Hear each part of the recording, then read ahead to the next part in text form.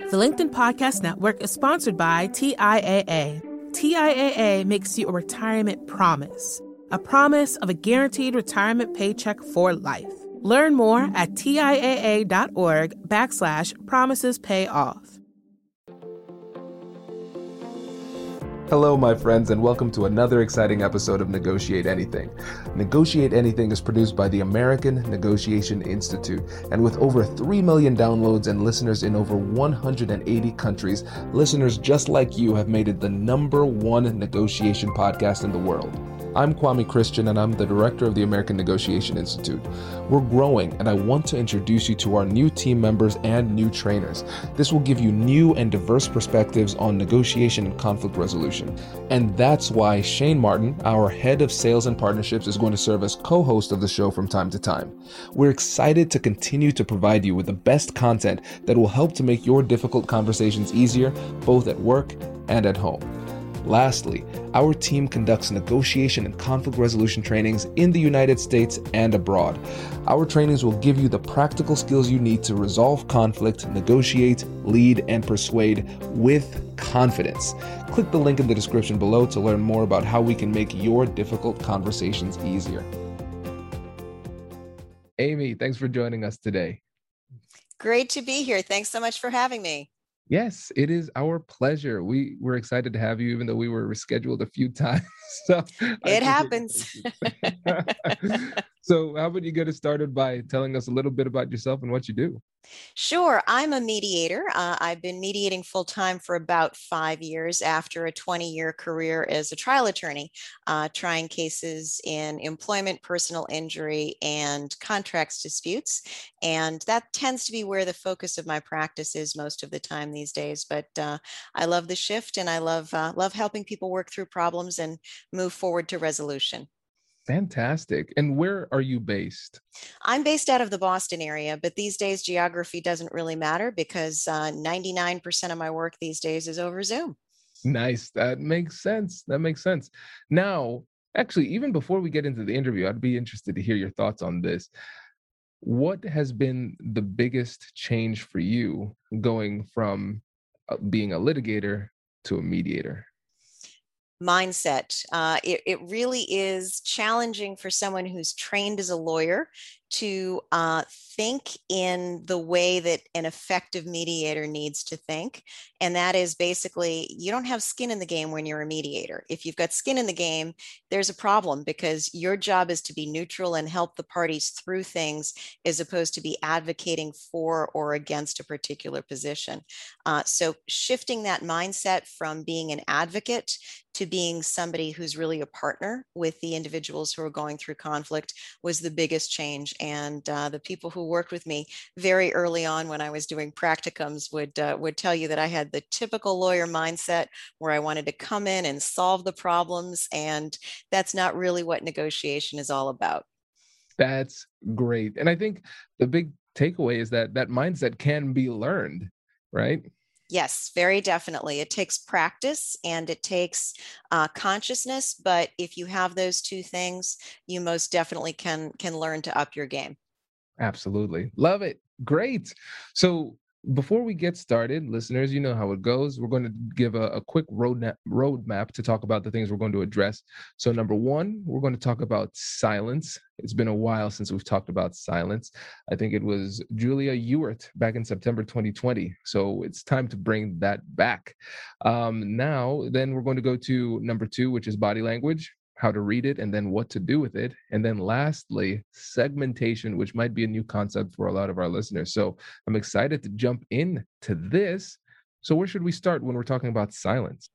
Silence. Oh boy, it's a really interesting concept. And it's one that I really first started thinking about when I was sitting across from the car dealer the very first time I went to go buy a car. And I don't know if others have had this experience, but I found myself bargaining against myself because I couldn't keep my mouth shut.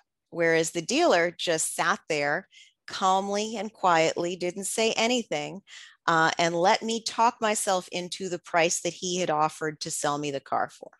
And that was really my first experience many years ago with the value of silence as a negotiating tool. Since then, I've really noticed that the person who sits back truly listens to what the other person is saying and allows the other person to bring out and bring forth more information is usually in the driver's seat in a negotiation. Yes, and it's so counterintuitive. And but the thing that's interesting is that people will toss that around all the time. Oh, silence is an important part of negotiation. Silence, silence, silence. We hear that and we know that, but what makes it so hard for people to actually do it? It's actually psychology, and there are a number of studies out there that show how difficult it is for us to, from a social perspective, a social norms perspective, to stay silent. And we view silence as awkward and uncomfortable, and we move in to fill that airspace because those silences, to most of us, feel very, very weird and very uncomfortable. So if we can learn to be comfortable with that silence and that quiet, we can actually gain a great deal of information. But it comes from very early stages. If you go to almost any societal gathering, any gathering of two or more people, there is an ebb and flow to the conversation in which there are very few pauses. It's interesting. Okay, so it takes practice, and then we recognize that there's that psychological drive to fill that silence with something. And really, there's if you try to utilize silence, what you're going to notice is that there's going to feel almost like anxiety, some pressure building up in that moment when when you should be silent, but your body is saying, say something, anything, just anything. And so when we're at that moment where we recognize it's an important part of a negotiation and we should say stay silent, but our body and mind are saying, no, say something. What is it that you do that helps you to maintain that discipline? Breathe. That's the easiest and best answer I can give you is just take some time to focus on breathing and being present in the moment. And if I can do those two things, it allows me to get through those pauses without feeling like I'm doing nothing. Other people don't realize what I'm doing, but I'm concentrating on my breathing, and I'm doing it quietly and subtly. But it really gives me the ability to get through that time without feeling like I have to do something because I am doing something, and it's doing something that's putting me in a positive state in two ways. First of all, it's making me more aware of the moment, and more present in the moment. And the other thing it's doing is it's giving me that diversion that my brain needs. That's great. And you sound like somebody who meditates. Am I right? I don't do it formally, but it's part of sort of my exercise practice and sort of my calming down. You know, when I'm lifting weights, which what I do for fun. I try to get my breathing down between sets, and that's sort of my contemplative time. And I find myself going to places that I never otherwise would expect to go. But it's not a formal practice, but it's fun. I enjoy it. That's great. Yeah, it's formal enough. It works, Yeah, it right? does. That's great. Yeah, I started meditating years ago, but off and on, way more off than on. So once I started to use the Headspace app, it really helped just to make it more of a ritual. But Mhm. you're right, in the gym, taking time to breathe, sometimes I just say, all right, 5 breaths between sets, that would help. And just getting into that habit of focusing on your breathing more during your day, it'll become more natural for you to do it in that moment.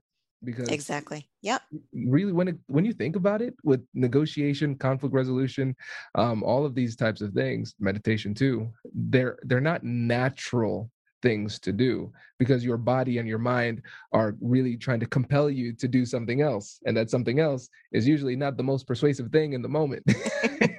Exactly. Exactly. Well, our natural compulsion as humans is to win. And that often results in our moving forward aggressively instead of deliberatively.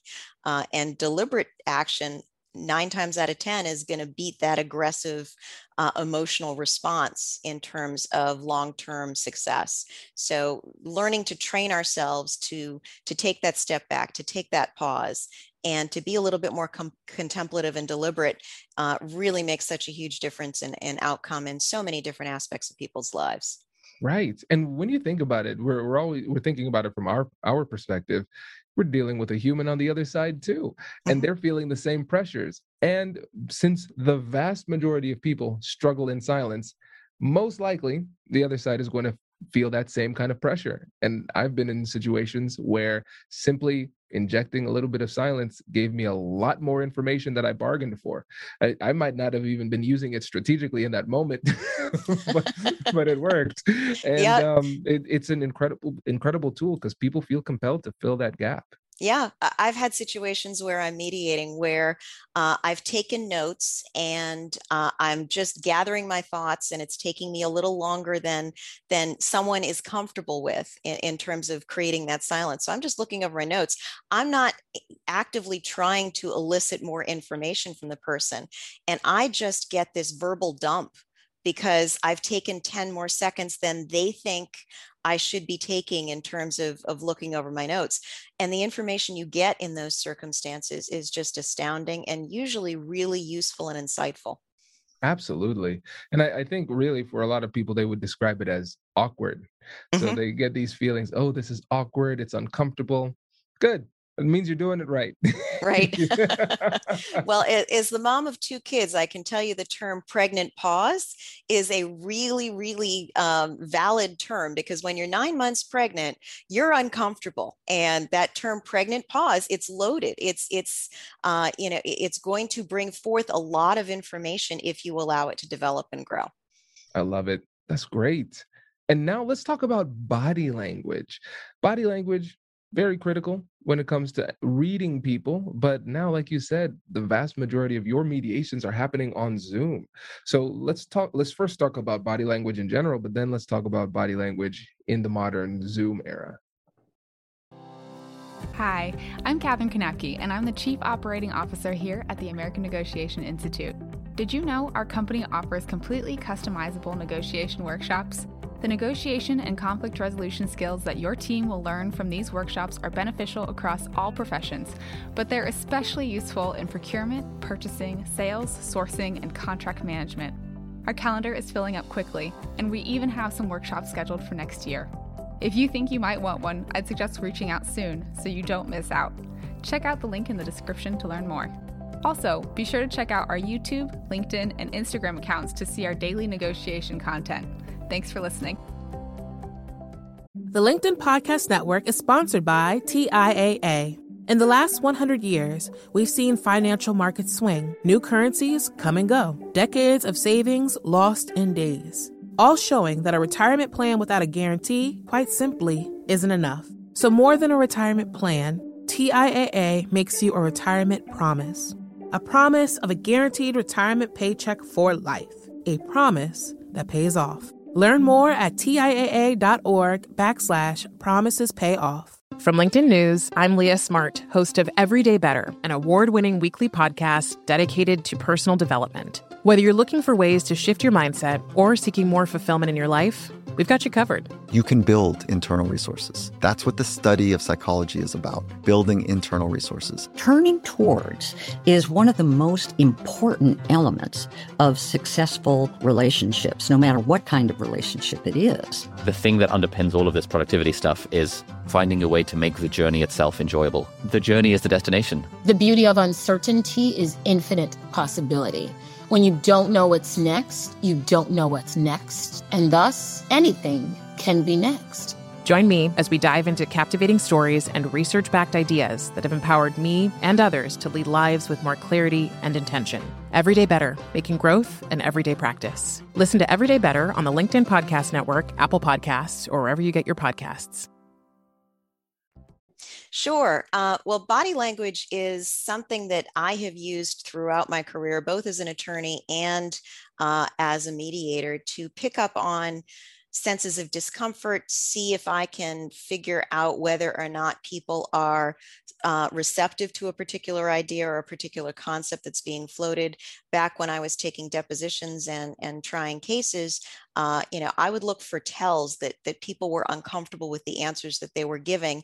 And those are the times that I would dive in and press more. And it would be it could be something very subtle. And the longer you spend with somebody, the easier it is for you to pick up on how they are feeling when they exhibit certain behaviors. So hands and feet are often moved when people are feeling uncomfortable, which is why when I was a lawyer, I used to tell my witnesses, if you have to sit on your hands, sit on your hands, because that's a key tell. Shoulders, shrugging and gesturing and all of those kinds of things can also be really useful information. But we've lost a lot of that. Basically we're looking at the neck up now. We can't really see what's happening with hands and feet and such in the Zoom era. So facial cues and facial expressions are so much more meaningful now than they ever have been, because you don't have those secondary cues that you can notice and pick up on out of the corner of your eye.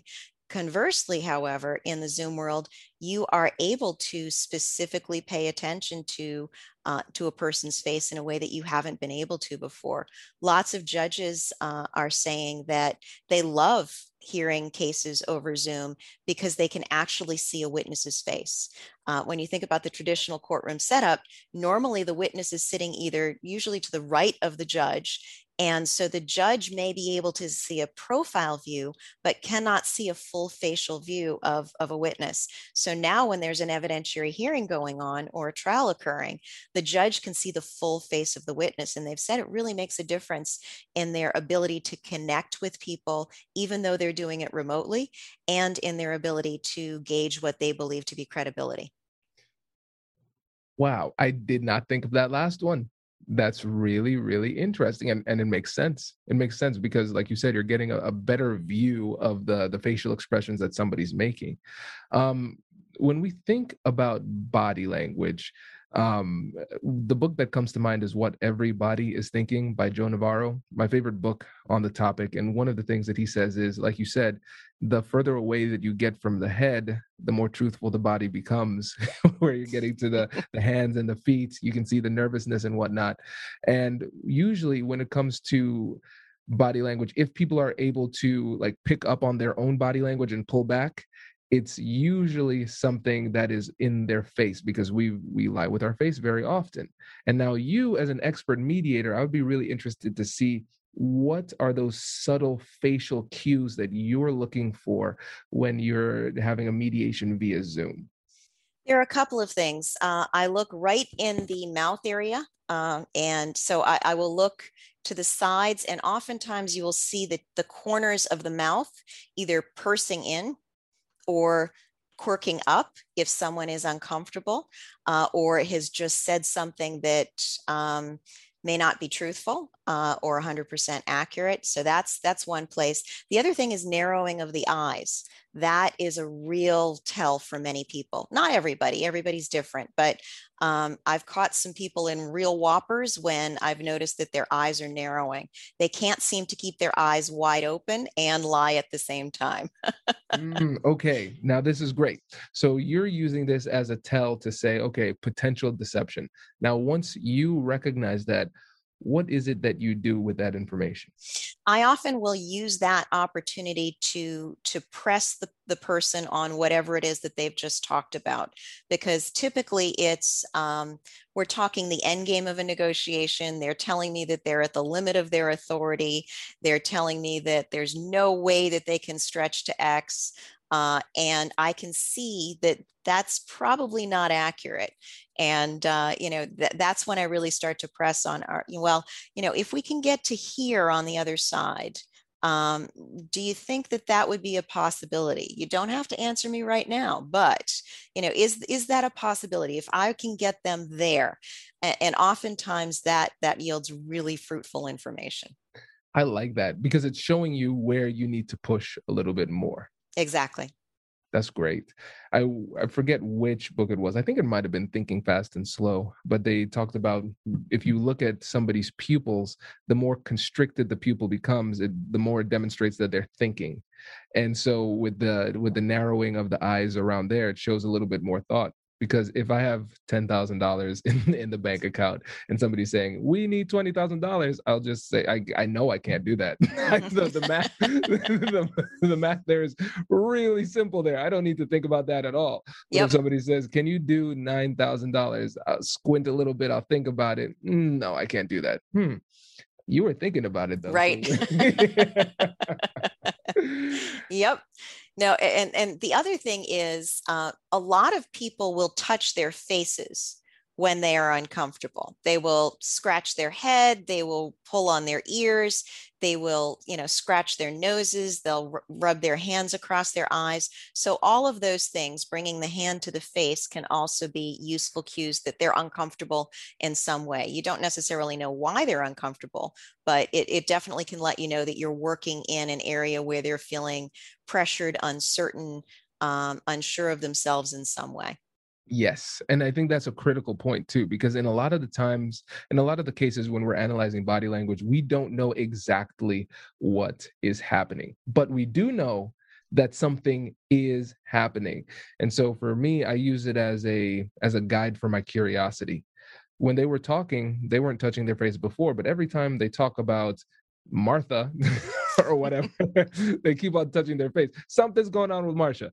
So I'm going to let me investigate a little bit more. And so it's really incredible to see how you're able to see that and then use it to guide your approach fluidly in the middle of a really high stakes situation. Yeah, I love to use it as a guidepost to do really two things. First of all, it can cue me in when the parties are just emotionally overloaded and need a break.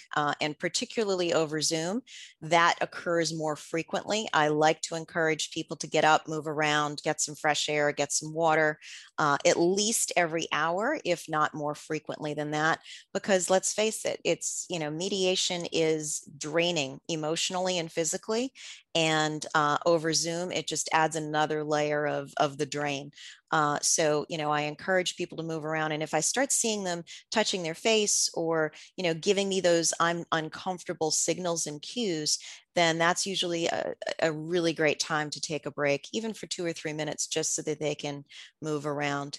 The other thing that I do is use it to dive deeper, as you were just talking about. I start asking them more questions, more why-based questions. So, you said this a few minutes ago. Can you tell me a little bit more about that? Why is this your position? Tell me why. And that really can lead to some great information that can be useful further on down the line. I love it. That is great. And then with the time we have left, I want to make sure we have ample time for segmentation, because I think this is something that's going to be a new concept for a lot of the listeners. And so when you're using the term segmentation in the context of a mediation or difficult conversation, what exactly does that mean? Sure. It basically means breaking up the conversation into as many parts or as needed to make it a productive and fulsome conversation. So a typical scenario where this will work, and I'm handling on one of these cases right now, is a business divorce. Two partners who are in a situation where they're just not getting along. One wants to stay in, one wants to get out of the business. Clearly, when you're separating a business, there are a lot of issues that have to be discussed. How is the new business going to look? Who's going to be on the documents? If there's real estate involved, how are we disposing of the real estate? Is there debt involved? If so, how is that disposed of? Is there going to be a percentage of ownership that remains for the person who's exiting the business? And if so, for how long of a period of time? Who's getting paid what? That's a lot of issues to try and tackle in one fell swoop. So in a mediation that is segmented, what we will do is we'll say, okay, we're going to tackle this issue. On day one, we're talking only about this. and we'll talk about the real estate for a couple of sessions. And then we'll tackle something different in other sessions. And you can either do this one-on-one with, just one side of the case or the other side of the case, or you can do joint sessions with both sides addressing a single issue. So lots of ways to break it up. But the general idea is, let's turn this around into manageable bite-sized pieces of discussion and negotiation, rather than one enormous cluster of issues that could get derailed really, really quickly. That makes a lot of sense. And I think it would help to keep the conversation a lot more organized as well, right?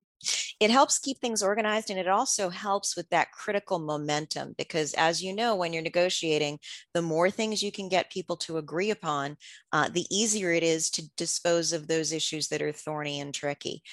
So I love to front load the low-hanging fruit right off the bat. We'll start talking about the things that there really isn't going to be much fight about, and get 3 or 4 of those off the table so the parties really feel like they're moving forward. And if you can make those first 2 or 3 sessions super productive before getting into the stuff that is going to be a real issue, it really builds up some goodwill, and it builds up the ability and confidence in the mediator in particular that you're going to get it done. I like this because I approach my difficult conversations, negotiations, whatever it happens to be, in the same way because of momentum. And momentum in conversations and momentum in sports is almost like this mysterious force that you can feel but not really fully understand. And so can you tell us a bit more about how momentum impacts these conversations in your experience? Very definitely. If you start a conversation talking about the thing that is the most emotionally fraught and most difficult for people to deal with, you are going to end up never getting past that issue. If, however, you start talking about things that make the person feel comfortable, accepted, responsible, and like they're progressing forward, they're going to gain confidence in their own skills as a negotiator, in their own skills as an individual, and in your skills as the person who's in the middle of that discussion. So building that rapport, creating that sense of trust and community is huge. People want to cooperate. Fundamentally, we know that our survival is linked to one another. And if you can start to build on that common sense of community, then you can really get a long way with even the most difficult of discussions. I like it. Yeah, it makes a lot of sense. And so now we're seeing how segmentation can work in the mediation world and a little bit in negotiation. Let's talk about in just everyday difficult conversations with significant others, colleagues at work. How can you use segmentation in those everyday conversations? Oh, that's a really great question. Well, if you think about a relationship between two partners, usually it's not just one thing that sets an argument or a difficult discussion off. It's usually an accumulation of small things. So for me, it's emptying the dishwasher, loading the dishes from the sink to the dishwasher, leaving dishes in places that bother me. And for my husband, it's things like I'm obsessive compulsive, and I so we've got these small little points of friction that, if we let them build up, become a much bigger discussion than it needs to be, because fundamentally it's really all about these small little points of friction. And if we segment the conversation into, okay, honey, yeah, I'm feeling frustrated with you today, and here are a few of the things that I'd like us to address. We don't have to deal with all of them today, but let's list the things that are bothering me that we need to fix, and are bothering you that we need to fix. Okay, what's the most important to you to address right away? You can start to chip away at those list of things that you need to solve as a unit to create a more cohesive life going forward. This is really great. And before you go, let me ask you this question, because you're very experienced in this. You have difficult conversations all the time. Do you find that your difficult conversations at home are more difficult for you to handle than the difficult conversations at work? Oh, very definitely. There's no doubt about it. I am capable of having a really difficult conversation with just about anybody who isn't immediately related to me. And as soon as I am in that conversation with my 14 or 16-year-old or my husband or, my parents or sister, all of my training goes right out the window. And I have to really, really, really try hard to center myself and engage in the conversation in a more productive way. I'm nowhere near as effective as when I'm mediating for other people. But, with age and wisdom, hopefully comes at least a little bit better job at practicing what I preach. Yeah, it's so interesting because I remember when I was mediating at the court, I told them, and at the firm that I work for now too, I say, listen, give me the ugliest negotiations and mediations. That's fun for me. Let me get in there. I love that. And then the most simple thing at home, I'm like, you want me to put my plate where the game's not over? Oh, yes. Yep. No, it's funny. My 16-year-old and I had an interesting discussion the other night about televisions and who got to use which television. And I wanted to use one television and he wanted to use the same television. And I sat there and I'm like, what a stupid thing to be, upset and stressed about. But in the moment, it was stressing me out because I had planned out that evening, I was going to watch the Bruins game sitting on that particular couch. And he wanted to go on the PlayStation, and the PlayStation is connected to that TV. And I'm like, this shouldn't be bothering me, but it is. And it's just the way it is. Well, this has been great. This is fantastic. I really appreciate you spending the time with us today. And before you go, let the listeners know about how they can get in touch with you and potentially work with you too. Sure. I love working with people from around the country. Zoom is a wonderful thing. It allows me to connect with far more people than I ever was able to before. I can be reached most easily through my website, which is www.marianimediation, MarianiMediation.com. Make sure you type in mediation versus meditation. It might take you to some very interesting places if you don't get the mediation in there properly. So, but that's a great way to reach me. You can also email me, amariani@marianimediation.com, or you can call me at 617-279-0540. Fantastic. Well, everybody, we will have links in the description of the episode. Amy, thank you so much. This has been fantastic. Thank you. Congratulations! You've just joined an elite club. By listening to a full episode, you're now officially on the Negotiate Anything team. So welcome aboard. What most team members do is they subscribe to the podcast because that allows them to automatically get the latest episodes of the show. The best things in life lie on the other side of difficult conversations. Keep learning, keep practicing, and keep getting better. Your relationships will improve, your career will soar, and you'll have the confidence you need to get the most out of these crucial conversations. Again, thank you for joining the team. We're excited to have you, and I will see you in the next episode. I'll catch you later.